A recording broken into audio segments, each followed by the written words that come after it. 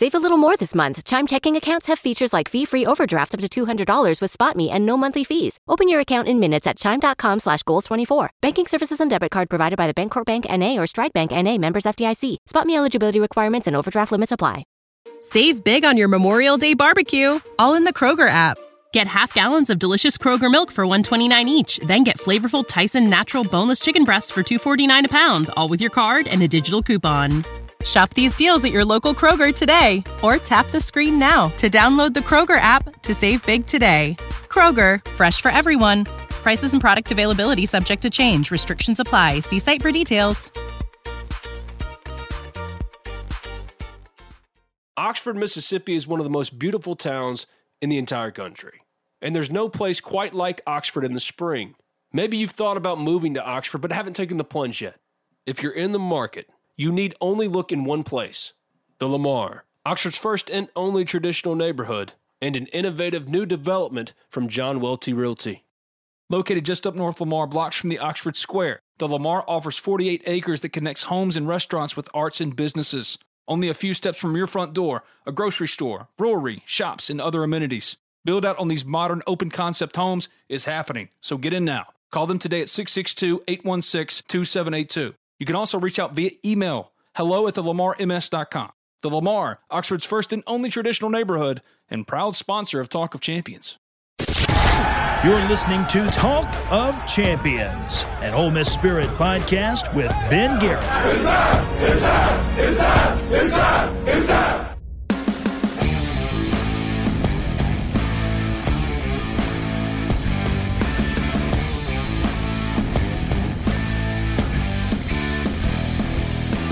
This is Talk of Champions. I'm Ben Garrett at Spirit Ben on Twitter. He's Colin Brister at Colin Brister. Today's guest on Talk of Champions, Hugh Freeze, former Ole Miss head football coach, now the head coach at Liberty. This was Colin's doing. Yeah, I got to take this one. I'm actually glad we did it. Really. Yeah, man, enough time's passed. I think people still have a relative interest in Hugh Freeze for whatever reason. So yeah, I mean, look, I haven't listened to the interview, full disclosure, but I'm sure Hugh's always been a really good public speaker. So I'm sure it went fine. I asked him directly about what happened in the one-on-one interview with Mike Sheridan, among other topics. Ooh. And that's coming up in just a little bit on the Modern Women phone line. No sports to cover because sports are gone. Some Ole Miss news. Franco Miller transferred. We'll talk about that in just a little bit. But first, some Ole Miss baseball as we continue to mourn the loss of Ole Miss baseball. They were supposed to play a weekend series against LSU. Didn't happen because of coronavirus. And so here we are looking forward. And if we don't get Ole Miss baseball back, Colin, Major League Baseball might not start till May, June. And then the draft's in June. Who's Ole Miss going to lose? Yeah, it's a really interesting question. The NCAA ruled on Friday that everybody that was playing spring sports retains their year of eligibility. So, for example, Tyler Keenan's still a junior, Anthony Servideo still a junior, Peyton Shatton, he's a freshman. So those juniors have leverage to come back. They're not going to lose a year. And then you even look at it, seniors have leverage, Ben. You look at a guy like Taylor Broadway. He could come back and play if he wants to. Now, I think because of that, he's going to be a top 10-round draft pick. He's a guy that's 91 to 93, has a pretty good slider. I think he's a guy that's selected and somebody gives him $150,000 and he goes pro. I expect a guy like Austin Miller. Look, I don't know I don't know every intricate detail about these guys' lives, but I don't think he's going to be a guy that's drafted overly high. I think he's a guy that comes back. Holston is certainly probably coming back. Tyler Myers is obviously back. That was the plan from, the time he had Tommy John surgery. And then you look at guys like Servideo and Keenan.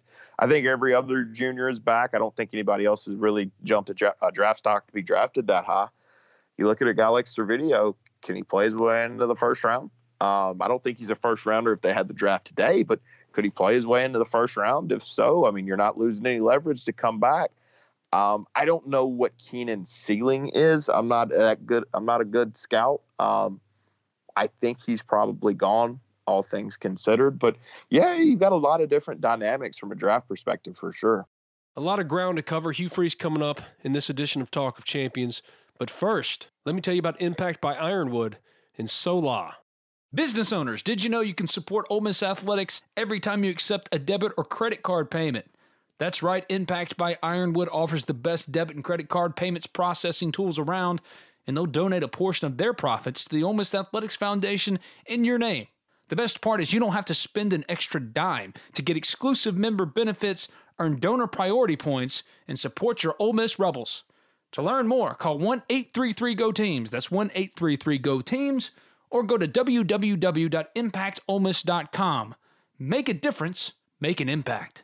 So a few years ago, a multi-generation Ole Miss family set out to do something a little different in the world-renowned Oxford culinary community. They wanted to bring a true wine bar to the square. Upon opening the wine bar in 2013, they discovered they had one of the Southeast's best young chefs in Erica Leip.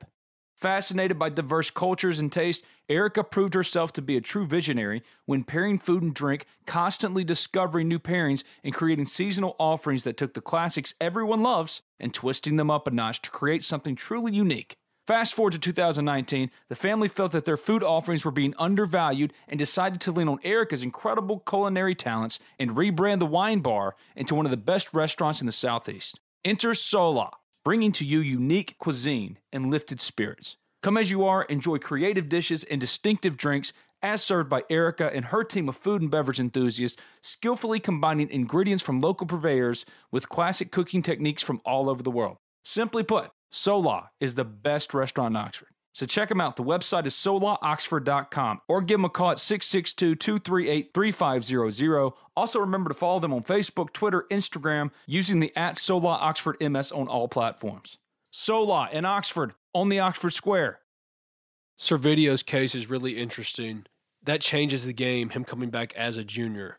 I think Anthony wants to go pro and he will go pro, but it changes the game for a Kel Baker and for a Hayden Leatherwood to where they didn't have leverage, they have the leverage now. And same thing with Taylor Broadway. Now you can actually use that leverage as negotiating leverage, and he'll get his contract. But a Kel Baker, Hayden Leatherwood, if you'd have gotten drafted at any point, you probably would have gone as a junior. But now that you get another junior year, I'm curious as to what it will do to the scholarships that Mike Clement, Mike Bianco, and Carl Lafferty have to work with overall.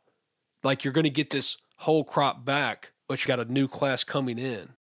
I think a reasonable solution, and this has been actually proposed before all of this, is that seniors can be on full scholarship and it not count against your 11.7. I think that's a possibility coming up this year, is that any senior you have on your roster gets a full ride. It doesn't count against your 11.7, because that way you're able to get the freshmen in. They have their scholarship numbers, because truthfully, if you're Ole Miss, technically you can't just trust that all juniors are going to leave, right? So you have to be banking on using a good portion of the money you're giving your freshmen is from losing your seniors. So I think that's something that they could look at happening. They're going to expand roster sizes. They have to. I think that's how they go about it, if you made me guess. If Doug Nikhazy says, "Oh, I'm good, I want to be listed as a junior," can he be listed as one? I don't know the answer to that question, but it doesn't really matter. He can go to the draft after next year, however he's listed, So I don't think it technically would matter. That's the criminal part of all of this. Those two guys were already proving to be one of the best 1-2 combos in the country. And I think they will be next year, because you look at guys like Asa Lacy is going to be gone. Tanner Burns is going to be gone. Emerson Hancock's going to be gone. So you look at guys like that, and, I think they will be next year, but you have that year of development that you just don't get. And I expect both guys. I don't expect them to play baseball for Ole Miss in 2022. I never did. So, and I still think that's the case. So yeah, you're definitely robbed of a season of them. It just is what it is. I think Gunnar Hoagland's a top 10 to 15 pick in 2021. So I don't think you're going to get this season back from that perspective for those guys. Oh, man. It is big, though, because you're going to probably get back Kel Baker and Hayden Leatherwood, and those are two guys that would be huge for you. And Tim Elko, too. Tim Elko could be another guy that comes back. I don't know. I don't know what Tim will do, but, yeah, that's a big deal. That's a big deal. That's something you and I talked about. You brought it up, I think it was on Friday, if they were going to do that or not. The NCAA allowed these guys to get another year of eligibility. It was the right move to make. It's the only move they could have made. Absolutely. Because you can't rob guys for letting them play 17 games, man. That's not fair. I think a guy like Tim Elko is definitely back. I mean, he's still a junior, and he had a great, 17 games. He's going to come back and I think play extremely well and play himself into a top 10 round pick. Now his age probably gets a little concerning at that point, I guess, but man, if he hits like he did the first 17 games this year, next year, he's a guy that's going to get drafted and he's going to have leverage. Leatherwood was always going to be a guy that you worried about draft-wise if he continued to hit like this. I'm not sure what I read into Baker's draft stock. I did read that from someone who had him at the top 7 or 8 first baseman in the Major League draft. Baseball America.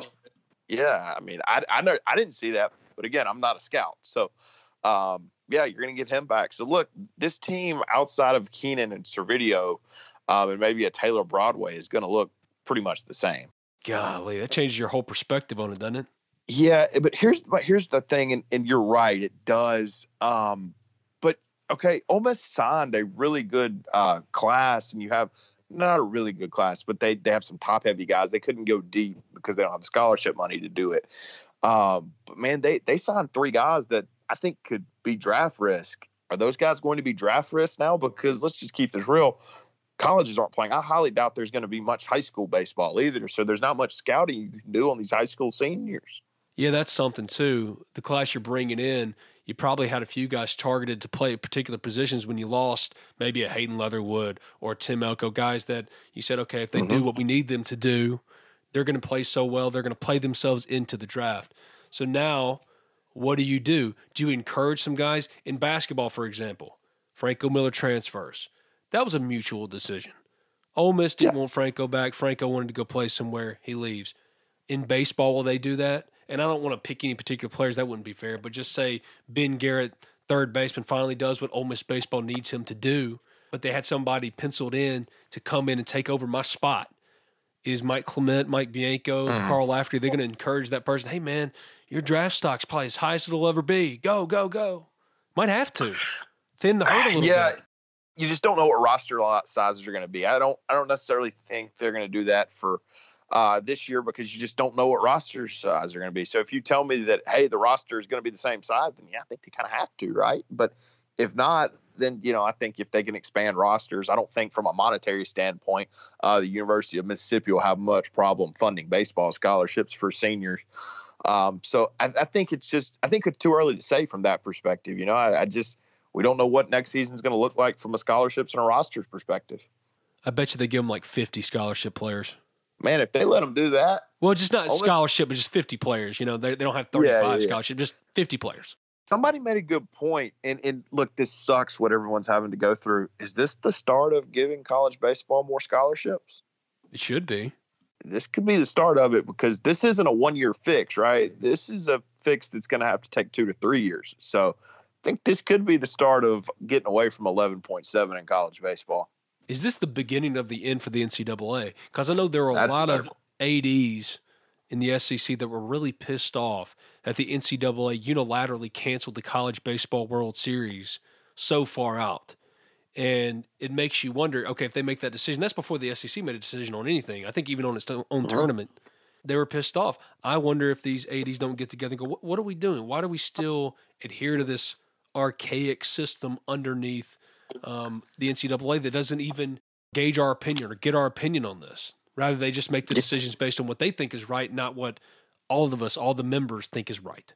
Yeah, no, that's certainly a good point. There's a lot of things that could stem off of this, and I think branching off from the NCAA is certainly one of them.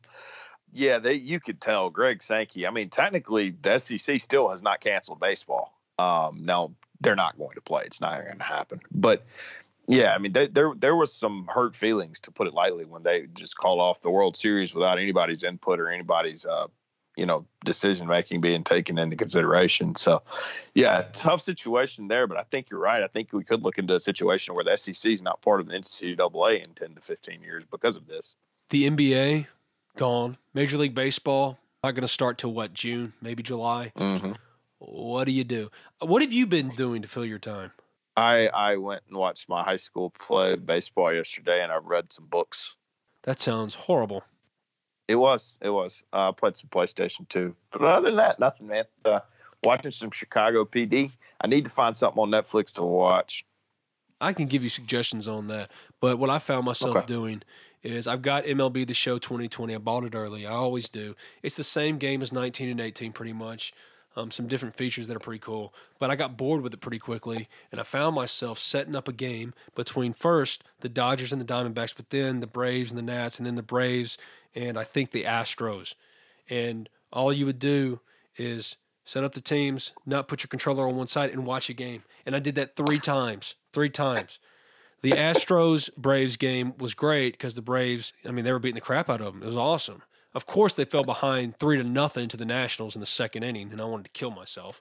But that's what I've been doing with no sports. I've been setting up my own alternate reality. I saw a Twitter poll that I thought you would appreciate. If you could bring all sports back right now, but your MLB team couldn't win the World Series for 10 years, would you do it? Yes. Yeah, I think we'll too. I'm used to the Braves not winning the World Series, buddy. It's been well over 20 years now. I'm used to that. Figure it out. I'll be okay. Oh, so my life will just be the same? Yes. And that'll still give me plenty of time. I'll be 44. Maybe they'll win one in my lifetime. I'm not going to, count on it, but still I'll hope. Yeah, my life will be the same. I'm a Cowboys fan, a Braves fan. Just hasn't been very good. Hadn't been very good at all. The NFL, they're going to start their league year on time. They're going to do NFL free agency. I promise you, all of us, the most engaged in NFL free agency as we've ever been, ever, for anything. Look, I bet you betting markets are going to go nuts for NFL free agency in some way. By the way, you can bet on the weather. I found that out the other day. Anyway, I know you can't do this, but you have to think if you're Rob Manfred and when everybody started canceling, dude was like, I don't know, man. If I play some baseball, I'm probably going to get ridiculous numbers. He had to want to play so badly in this. Oh, 100%. 100%. Yeah. And he started trying to convince himself and rationalize it okay, now baseball, for the most part, is open air. And he probably did all that, just no fans, and just let the air circulate. If coronavirus is passed around the teams, that's okay. Team personnel. But the money would have been nuts. It reminded me of when I went and studied abroad right after high school and went with a small group from Ripley. It was a few of us from New Albany and went a Ripley group. We went to London and Scotland. And one night we had this hotel room where we all got our own rooms. It was great. But I was so desperate because remember, this was well before the times of smartphones and stuff where you could watch everything on your phone. We had those the Snake phones. Remember, and what I mean by the Snake phones is the game Snake on your phone. That was the coolest thing about your phone. Nokia brick. Yes. And I might have had at that point one of the flip Razor phones. I can't remember. It doesn't matter. I was so desperate to watch an American sporting event that one night, and we had to get up the next morning at 6 a.m. to get on the bus and leave. Did not care. I watched the San Francisco Giants and the Colorado Rockies every single inning. For some reason, it was broadcasting in this hotel room in London, and I was like, screw it. I'm watching it. Watched the whole thing. Maybe got 2 hours of sleep that night. Did not care. It was wonderful. And I keep thinking, what sporting event would I do that? I'd do that for any sport right now. I would give anything for any sport. It doesn't matter. I would do it. I would watch it from beginning to end. You could give me the most boring thing usually, and I would think it was riveting and wonderful. I need them back, man. I need them back. You put Tigers White Sox at 12 o'clock on a rainy Chicago afternoon, buddy, I'm all in. Locked in. I need him back, man. I can't do this anymore. This is Talk of Champions. I'm Ben Garrett at Spirit Ben on Twitter. He's Colin Brister at Colin Brister. Going down to the Modern Women phone line to speak to former Ole Miss head football coach Hugh Freeze. If you haven't already subscribed, rate, review Talk of Champions in iTunes. Also available on SoundCloud and Spotify. Just simply search Talk of Champions. I write for the Ole Miss Spirit, OleMissSpirit.com, an affiliate of 247 Sports. Talk of Champions is powered by Modern Woodmen in B&A Bank. You've walked this path many times before. It's a chance to think, especially about your future. How will you turn your retirement dreams into reality? Will you have enough gold for your golden years? Your choices for building funds for retirement can be complicated. Fortunately, you have a friend in the community who can help you make the right decisions. That's your Modern Woodman agent. Your agent is a skilled professional who will listen to your needs and desires and then work with you to create a plan that uses the right financial products to achieve your retirement goals. Build a lasting professional relationship with a trusted financial advisor. Hi, this is Thomas Chandler, your local Modern Woodman representative. Give me a call today at 662-296-0186. Let's make a difference together. Hotty toddy and go Rebs. Get in touch with your agent today. Modern Woodmen of America. Touching lives, securing futures.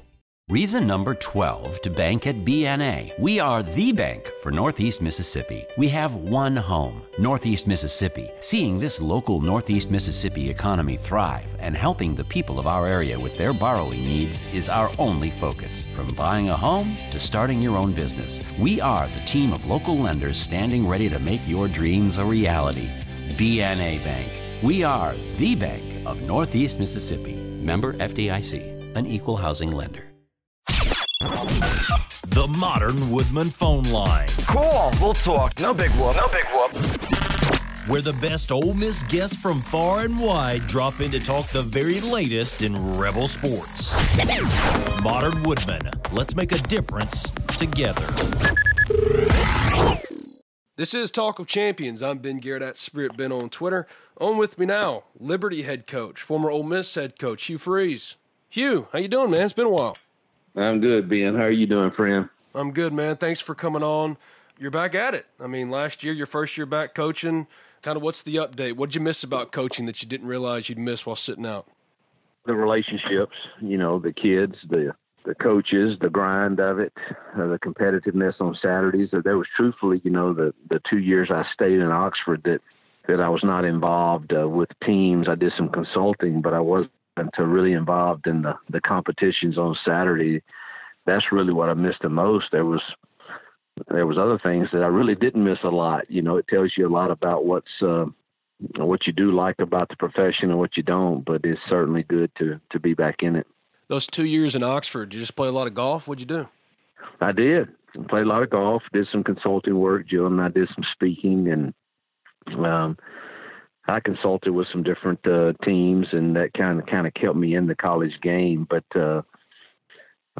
was really a lot of downtime until Rick Newhouse hired me at the Arizona Hot Shots, and then I started working with him on that plan, and before the opportunity came to come to Liberty. When you're watching your team, the team and program that you built, and a lot of your coaches coaching on the sidelines, that's got to be a very strange experience, an out-of-body experience. Was it kind of like that for you? Very, very difficult. It was hard for me to watch, Ole Miss play, just because of, the amount of time and effort you put into building, the program, and, us coming in with it being down and not having won a lot of games, and then trying to build it to where it's competitive, and felt like we had done that. And those are, a lot of my guys there, and Matt Luke, who I love dearly, is, and you find yourself it's just tough. It was very, very difficult for me to watch, them play. Knowing that that's your team, knowing that that's your program, and given everything that happened, how do you want to be remembered as Ole Miss head coach? How do you want Ole Miss fans to remember you when you look back? Because you had 2 years to think about that kind of answer, right? Yeah, I mean, it's really, I guess, heck, are we going on 4 years now? Yeah, man. 3.5, 4 years of, it's, well, hopefully in time, they'll remember the good times.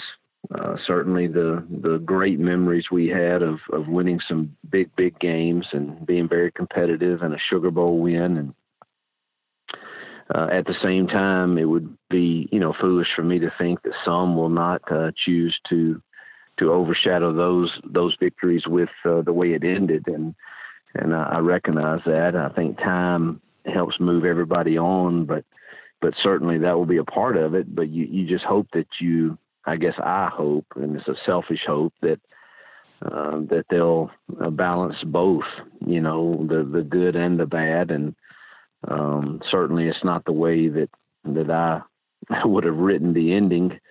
But we certainly had some good fun times there. What was the biggest misstep when you started thinking back to it and how it all kind of unfolded there at the end? Was it sending out the tweet, or was it the Mike Sheridan one-on-one? Yeah. I mean, what was the real big thing that you go, that's where it started to turn?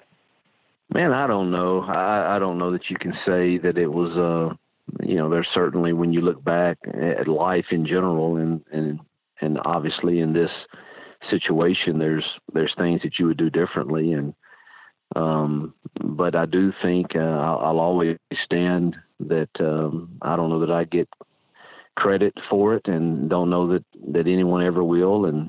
But I was a fighter for our program, and believed in the people. And certainly there were things obviously that weren't done exactly right, but felt like, while all that was going on, that somebody had to fight for our program. And I know that I did that, and I think I did it in the right way. But it's hard to say, if you're talking about just the NCAA stuff, obviously the personal failing that I had, that Jill and I walked through way back when, which, I would obviously do that differently, but certainly thought that was between her and I, and that we had handled it and moved on.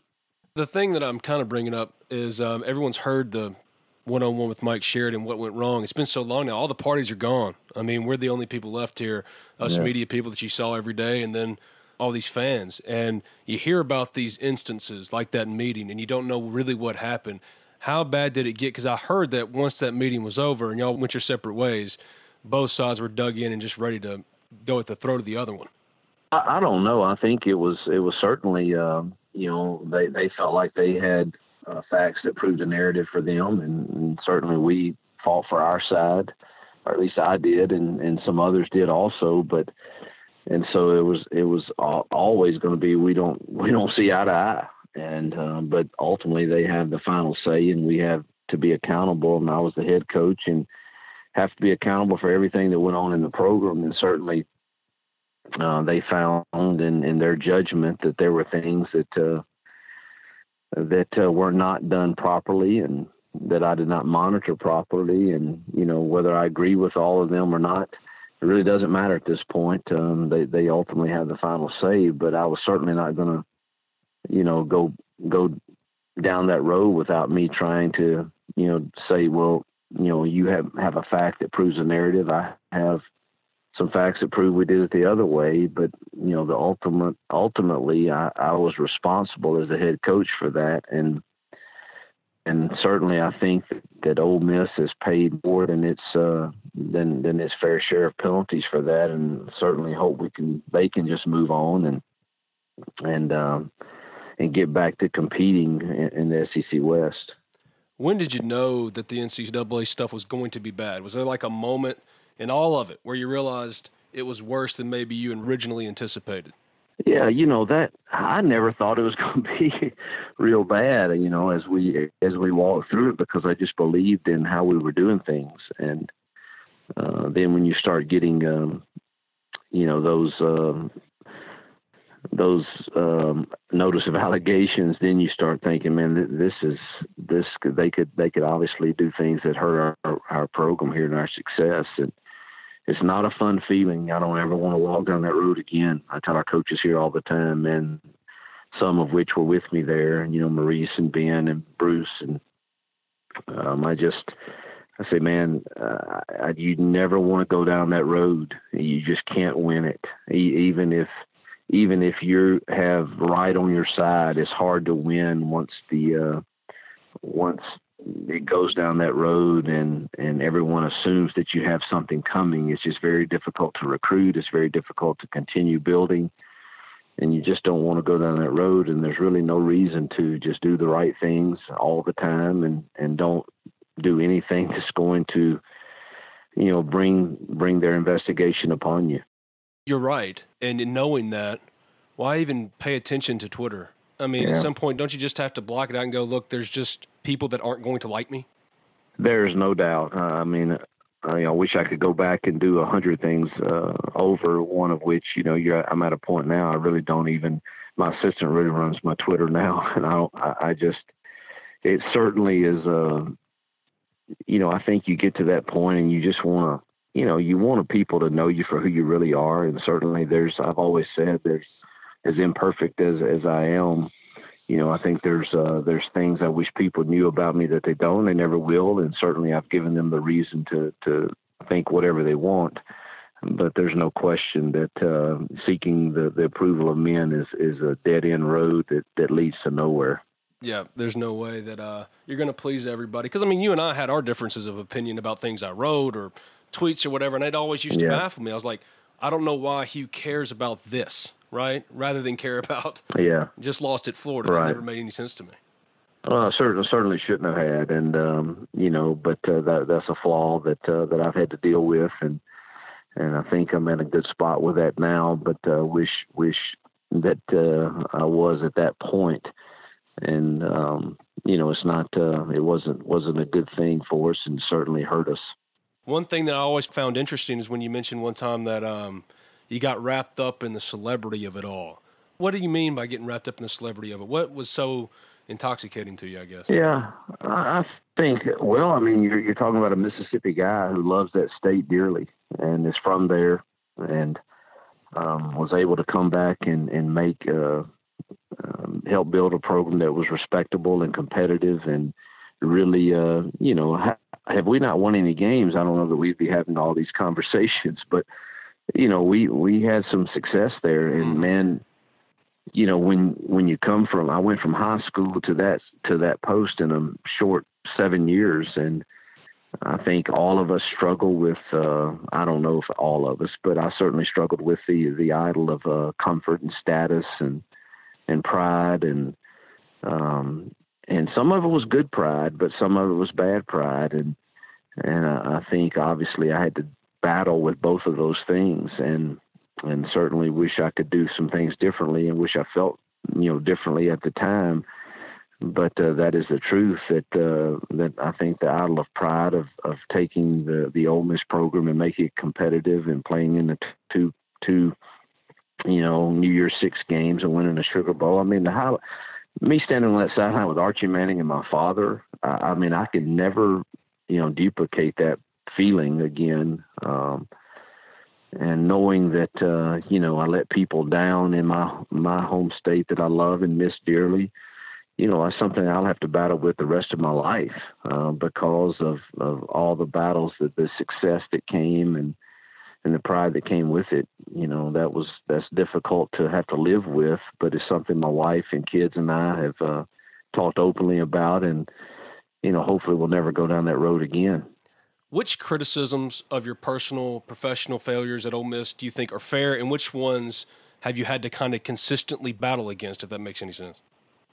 Well, I think, if I had time to think about that, I could probably give you a more accurate answer. I mean, I think that, one, that the people that an individual, and I never will. That's not something that I want to go down, but a road I would ever go down. That's not a temptation of mine, but ultimately I'm responsible, and I own that I was responsible for everybody in the building and the boosters and everybody around me.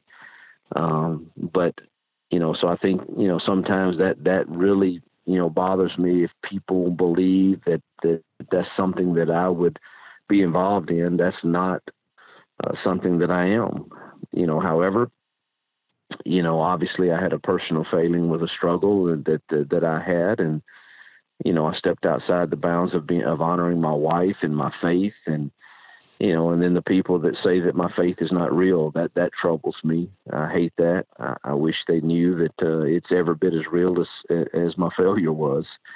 But those are the two things probably that bother me the most, that I hear the criticism from. But it's obviously have given them reason to form that opinion, and they're entitled to that. We've talked about it off the record before, but other than 4th and 25, I think the play that second, I don't, because look, y'all don't get that happen. Y'all are going and beating Florida, and then you're going to the playoff, and who knows what happens. Let's not go there. But I think the play that is at least looked at a lot is the LSU game in 2014. I had Bo on, a couple of months ago, and he went through the play for him and how it played out. You had the field goal unit on, you brought him off. What went into it for you? And I know that you and Bo both had similar views of it, but just what was your vantage point of that play in particular? Well, that's a tough one. You're on the right hash, and, I know Wonderlic likes the left hash a lot better. And, the whole goal was just, let's try to get it to the left hash. And try to, if we can get a few more yards. If my memory serves me correct, it was 45-ish from the right hash. And if we can get another 5-6 yards, it obviously the percentages go up of making it. And, I did a poor job of instructing Bo exactly what to do on that play. And, the ball should have either went out of bounds or straight to Laquan on the sideline if they gave us that throw, but certainly shouldn't have gone where it did. And, ultimately that's my job to coach him that way and to make him right. I think Bo Wallace is maybe the most important recruit we had in my 5 years, because we never would have gone to a bowl game in year one without Bo. And, I certainly have I just should have coached him better in that scenario, but it certainly wasn't the way we thought it would work out. Obviously, Ole Miss is a tougher job than other programs in the SEC West. With the success you had during your time, do you think it's possible to win consistently at a high level at Ole Miss? I do. I obviously felt that and believe that it has to be the right fit for Oxford, Mississippi. And, that's a unique place. It's unique people, great people of Mississippi. And, I think it's just got to be the right fit and certainly the right type of system. I think we had the right system offensively and defensively. We were pretty good for the first 3 years, and then, not so good the last 2 years. But I think that's going to be a struggle at a place where you're probably never going to have the depth charts of the Alabama, Auburn, LSU, side of the SEC East. SEC West. That's just going to be difficult to ever totally close the gap on those guys. Not that you can't beat them, and we did. We beat all of them at least twice, but it certainly is an A&M. Add them to it. Those four, you're never going to close the gap on them budgetarily or roster-wise. It doesn't mean you can't beat them, but it certainly you've got to have the right fit that relates to the kids that are going to play at Ole Miss and to the people there to generate excitement. I'll bring it up because obviously Lane Kiff is the head coach now. You were spotted a couple of months ago with him at Downtown Grill. You giving him pointers, Hugh? You giving him advice? What was going on there? I don't need to give Lane any pointers. He knows plenty of football, and he just wanted to visit.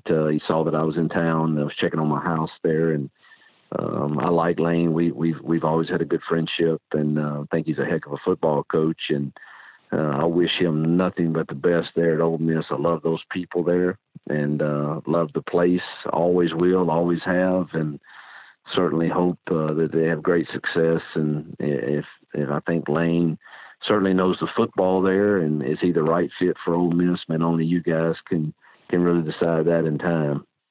If you could give him a piece of advice, if he asked you, what would it be in terms of how to win here, how to win at Ole Miss? It's unique. Well, I think you've got to win. You've got to win in the state first in recruiting, and then you got to get a few difference makers from outside the state. But you've got to win that state, and that's not the easiest thing against Mississippi State and Alabama and LSU, who all come in there.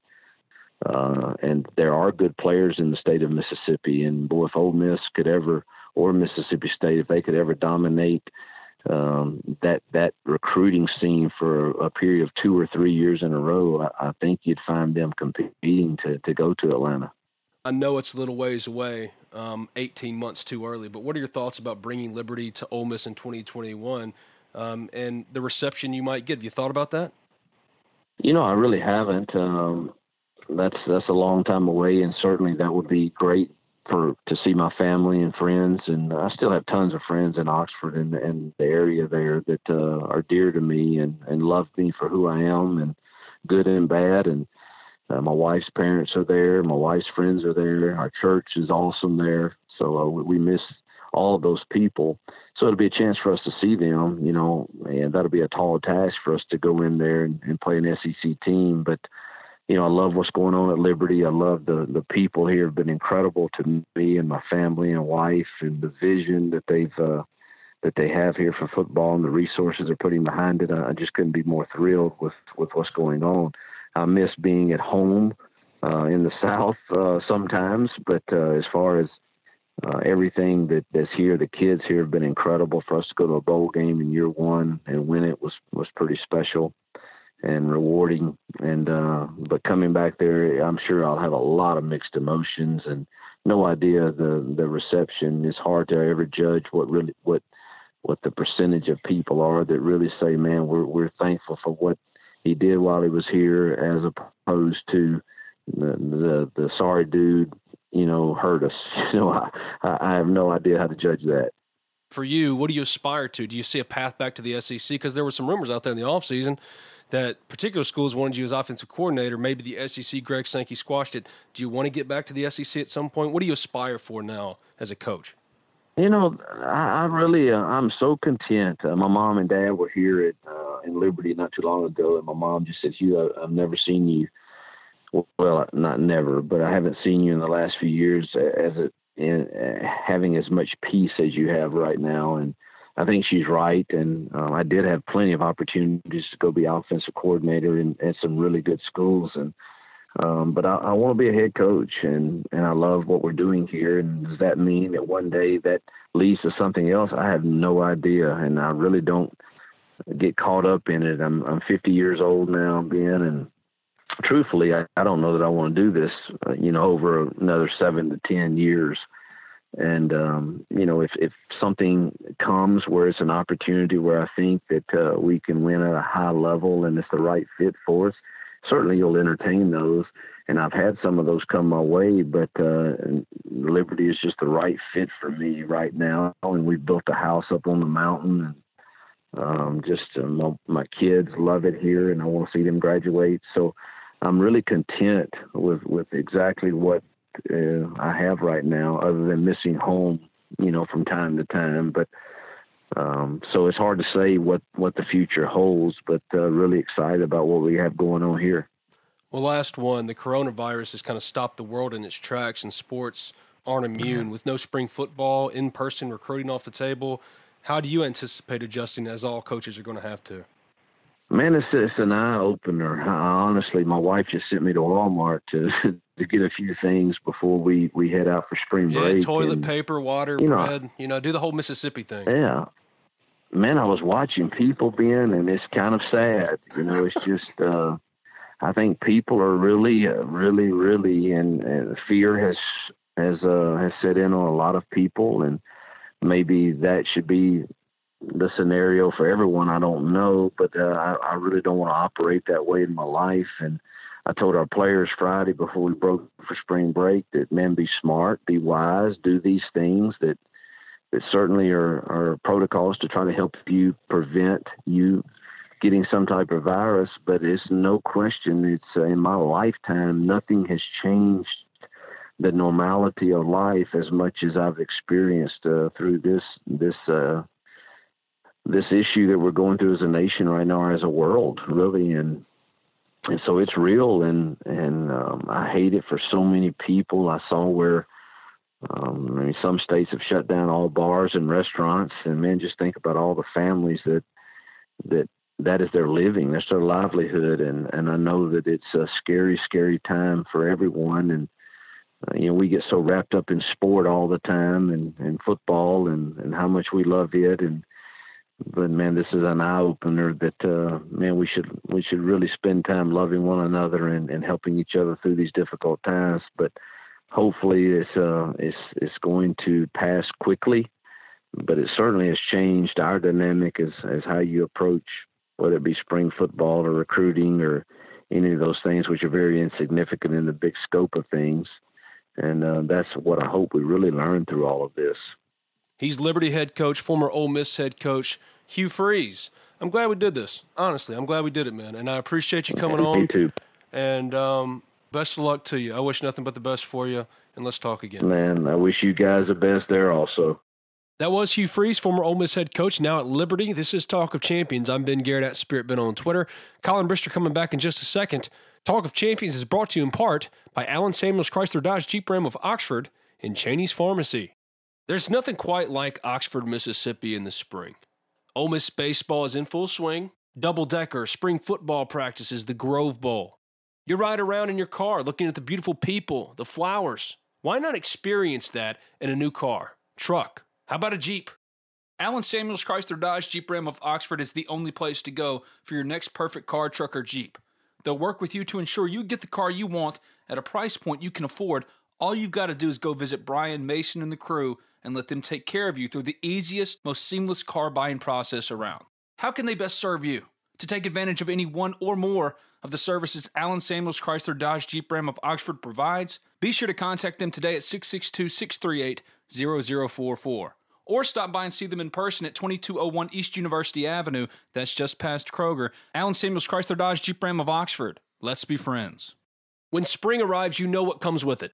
Allergies, stuffy nose, cough, sore throat.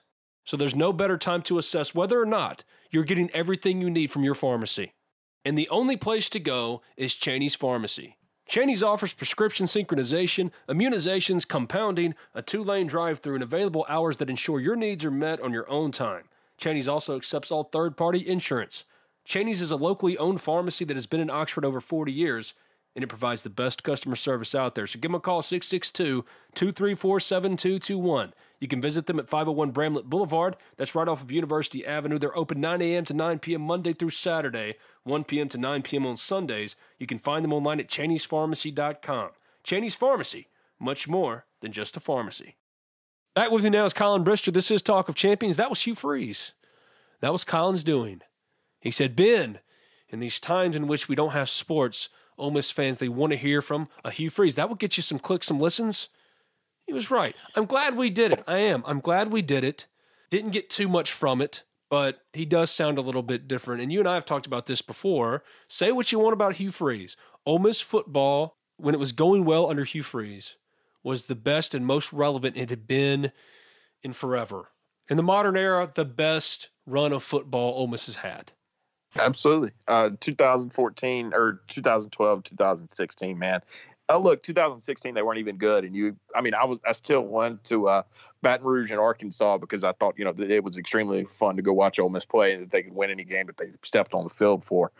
And, that's the thing. When Freeze was there, outside of the 2012 year, anytime they took the field, man, you thought they could win. I thought the day they beat Alabama in Oxford, I thought Ole Miss could beat Alabama. I hadn't felt like that since 2014, 2015, and I guess 16 to an extent. I'd never felt like that before in my life since Eli had been there.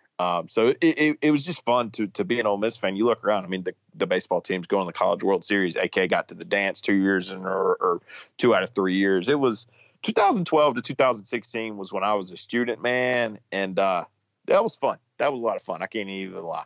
Totally different from what Ole Miss fans were used to. And the thing that really stuck out to me, and you're right, about going into every game thinking Ole Miss could win, but it was a little bit more than that. It was finally feeling like, as an Ole Miss fan, you belonged.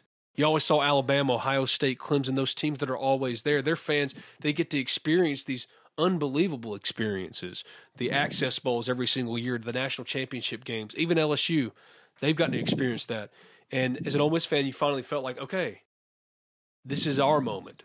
I've put all my blood, sweat, and tears into this program, and they've hurt me so many times. But now we are one of them. And Ole Miss was, and Mississippi State was. Those two programs were in the national spotlight. They were nationally relevant. Both of them top 5 teams at one point. And it shows you what these two programs could be. And Hugh Freeze brought it up. If one school, Ole Miss, Mississippi State, could dominate in-state recruiting for 2-3 years, you could really make some noise in college football. And that's what he tried to do. Now, he got away from it later on in his Ole Miss career. He went a little too heavy star chasing. But up until that point, he'd done a tremendous job of locking down Mississippi, but also taking Ole Miss recruiting nationally like Ed Orgeron did and like Lane Kiffin's going to try to do. So, yeah, just getting that feeling back of going into games knowing that you can win and also feeling like a big-time program. And that's what Ole Miss fans want. And that's why I think that there's no longer going to be any patience just waiting around for a coach to get it done. Lane Kiffin's a big swing by Keith Carter. Ole Miss fans want that. And that's why you're already hearing people talk about Kermit Davis needs to fill the fire a little bit. They don't have any patience. They just want to see Ole Miss be nationally relevant. That's all. They want to see Ole Miss go into games and be among the elite again. And it's hard once you get that taste to have it ripped out of your hands and be told, no, you can't have that anymore. the Alabama experience is one of the coolest things. But, you know, if you're an Ole Miss fan, you kind of want to experience that every week now, right? Because it's an intoxicating feeling. And so, look, it was one of the best modern eras of Ole Miss football history. I can't remember the exact amount of wins they had, but you look back on it from 2012 to 2015, they beat LSU twice. They beat Mississippi State 3 out of 4 times. You go to the Sugar Bowl, you go to the Peach Bowl. Man, it was every time, and I know I said this earlier, but every time they took the field, you thought they could win. And there's going to be 5 games next year where Ole Miss is going to take the field. And my hope is they have a chance in the fourth quarter. So it's just a different feel and a different mood, you know. And look, there's a lot of reasons for that. The NCAA not recruiting linebackers, etc. But yeah, I mean, it was one of the more fun times to be an Ole Miss fan. I've been an Ole Miss fan for 26 years, and those 4 years from an all sports perspective. I mean, basketball, baseball, football, even softball to an extent. It was a fun time to be a student, and man, you kind of hope that Ole Miss can get back to that level at some point. And I think they can. I mean, you look at basketball, yeah, they have a tough year this year. But I think, you know, most people still believe in Kermit Davis's ability to coach basketball. Have your opinion on Mike Bianco, whatever. He is a very good baseball coach. And, you know, I've had my criticisms of Mike. I'm not going to sit here and lie to you. But I think at the end of the day, we can all say that Mike Bianco is a very good baseball coach. And we'll see on Lane Kiffin. If I had to guess, I think it works. We'll see. It could also be a colossal failure, but I do think that Ole Miss can get back to that level with some competent leadership and going about things the way they need to. If you had to guess, what does Keith do about Mike Bianco's contract? That's fascinating to me, and I think I came to the resolution that he's just going to push it back to 3 years, because I think if I'm Keith Carter, now look, if I were making the decisions, and I'm not saying that what I'm doing is right or wrong, I would have never had this situation because I'd have just put it at 4. But if you're Keith, how can you in one breath say, I'm not going to extend your contract for not winning a super regional game 3, and then you push it back out to 4 years for not doing anything in the postseason? You look really weak if you do that. Just coming from my perspective, if you say that the reason is you didn't win in the postseason, that's why I'm not extending you, and that is what he said, how can you then extend him when he doesn't win in the postseason? So I think Keith kind of put himself in between a rock and a hard place, right? Yeah. He could have never seen this coming.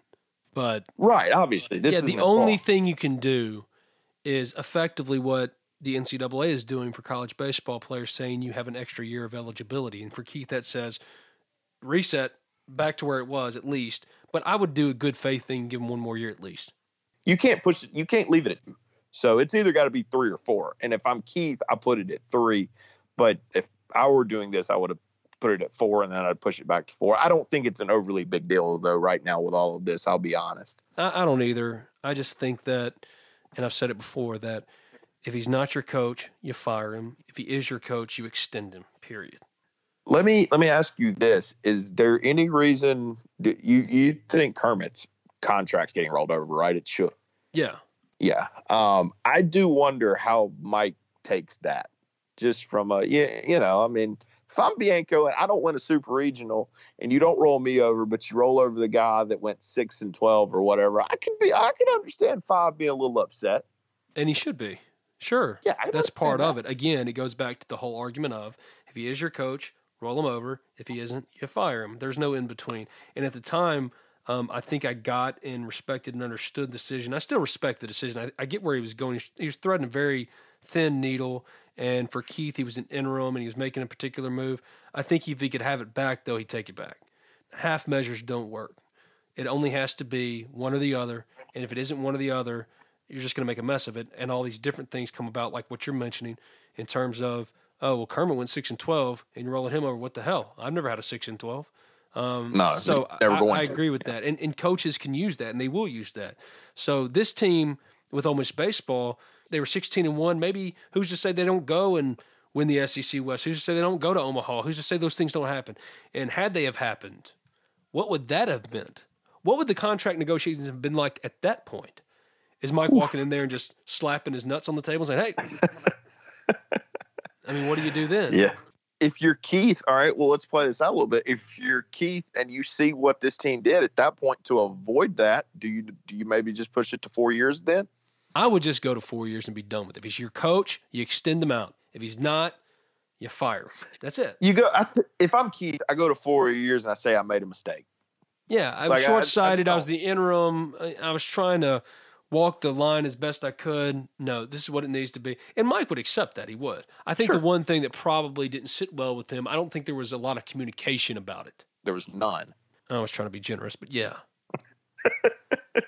That's the biggest issue. It's like Mike has known Keith, and he's been such a part of Ole Miss for 20 years. I've done so much, and this is it. This is how I'm treated. And I don't blame him for feeling that way. Honestly, don't. Sure. I would feel the same way, too, because if you put so much into it, and the return is that they would at least have the courtesy to say, look, Mike, this is what we're doing. And they didn't. They just announced it publicly. And that doesn't sit well with anybody. And so I think if you're Keith, you look at it and say, I can get out in front of this situation. And all I got to do is say, I made a mistake. And buddy, Keith's got enough capital right now. People would be like, you know what? That's fine. Ain't a big deal. Yeah. Yeah. No one's going to care. It just sucks, man. This team, it felt like an Omaha team. But Franco Miller's transferring out.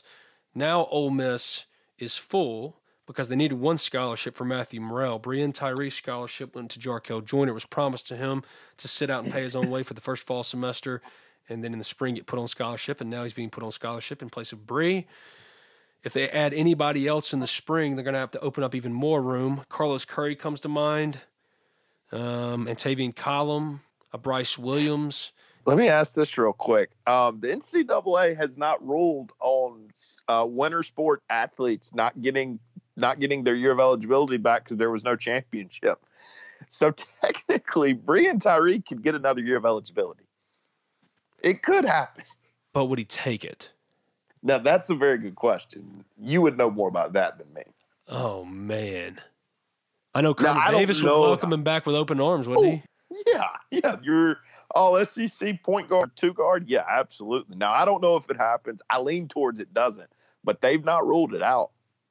Well, you didn't get any conference tournaments. You didn't get March Madness. Yeah, Ole Miss's season ended. That's the thing. For the teams whose seasons actually ended, do they get to get some of their guys back too? Because Ole Miss's season ended before all this stuff happened. I don't know that they weren't going to make the CBI. I'm being a little tongue-in-cheek here, but technically they did not make the NCAA tournament because you don't know who did make it. That's true. I mean, you don't know. I mean, how many of these kids that were going to go to the draft would actually come back too? Not many, if any. Not many. No. Yeah, if you're the NCAA, that one's tough. That one's a lot tougher to me than baseball. Here's another one, Ben, nobody's talking about. And look, this isn't a Mississippi State podcast. We're not going to talk about Mississippi State a lot, but I'm using them as an example because this happened a lot of places. Ben Howland didn't make the tournament. He's not the coach at Mississippi State next year. So how does that athletic director go about that situation? Oh, man. It's a mess. It's just such a mess. And I think that's why most around the country, the NCAA, college athletics directors, fans, you name it, they're just going to look at this year as a reset. Just, okay, it's like when you're playing in the middle of a game and you're getting beat, hit the reset button. Same thing for this one. Yeah, they played the games. You remember them. You saw them. But the only clean way to do it is to say, run it back. The problem with that is the incoming players and how that affects your rosters. I don't think Brian would come back, even if he was able to come back, because I think he's ready to go. But even the idea that Ole Miss could have him back, could you imagine Brian Tyree, Jarkel Joyner backing him up, Devontae Shuler, Matthew Morrell backing him up? I mean, just think about it. Certainly be a crazy world there. Well, just a lot deeper. I mean, Brian had to play 40 minutes at a time for a handful stretch of games. Real quick, though, UAB's open, and our boy living in Birmingham. AK would take that job. They should probably offer it to him because he's a really good basketball coach. I need to get AK back on this podcast. You might have to do it. You might have to go through the UAB SID. Ole Miss, Georgia was called by one Andy Kennedy. He called one of only 2 games in the SEC tournament this year. Nuts. He got to do it in a T-shirt, too. I don't know if you saw that, but they let him wear T-shirts. I'm sure that was the best part of AK's day. Oh, yeah. AK only wants to wear suits when he has to. The rest of the time, T-shirt, gym shorts, Jordans, he's good. The thing you're most watching for at Ole Miss Sports this week is what? Oh, man. Like, what are you asking? I've asked you every single week. I'm just asking. Zach Evans. That's my answer. I mean, my answer was going to be the next domino to drop in basketball or something. Tyler Keenan's draft decision in June. Yeah. Sports are just gone. They aren't here. I want to get Anthony Servideo back on the podcast. That would be an interesting one. Got a lot of time. Just to ask him, hey, Anthony, okay, if you do get your junior year back, you coming back? God, what a mess, though. Not just for coaches and ADs, but NCAA administrators. It's just, that's a mess. That's a mess. It's a nightmare, man. It's a nightmare. Did Ole Miss beat LSU this weekend? Yeah, they won 2 out of 3. Which one they lose? I think they're probably lost on Sunday. I think they probably lost on Sunday. I think Nikhazy would have shoved on Friday because they was going to get LSU's number 2. I think Hugland would have wanted a pitcher's duel on Saturday, and then I just think for some reason Ole Miss probably doesn't hit probably the way they should on Sunday and maybe get beat. My thanks to Hugh Freeze for coming on. Honestly, I'm glad he did. Apparently, he was on the Rebel Grove podcast too. Okay, I guess it was Hugh Freeze day. But my thanks to Hugh Freeze for coming on, the former Ole Miss head coach, now the head coach at Liberty. This has been Talk of Champions. I'm Ben Garrett at Spirit Ben on Twitter. He's Colin Brister at Colin Brister. If you haven't already subscribed, rate, review Talk of Champions in iTunes. And when you do, doesn't matter what you say, leave a 5-star review. Also available in SoundCloud and Spotify. Just simply search Talk of Champions. Or right for the Ole Miss Spirit, OleMissSpirit.com, an affiliate of 247 Sports. Subscribe there. Subscribe to this podcast. Check out the sponsors. Keep my lights on because sports are gone. And I don't know what to do. Preach. Thanks, man. We'll talk about something on Thursday. Absolutely. Save big on your Memorial Day barbecue, all in the Kroger app. Get half gallons of delicious Kroger milk for $1.29 each. Then get flavorful Tyson natural boneless chicken breasts for $2.49 a pound, all with your card and a digital coupon. Shop these deals at your local Kroger today, or tap the screen now to download the Kroger app to save big today. Kroger, fresh for everyone. Prices and product availability subject to change. Restrictions apply. See site for details.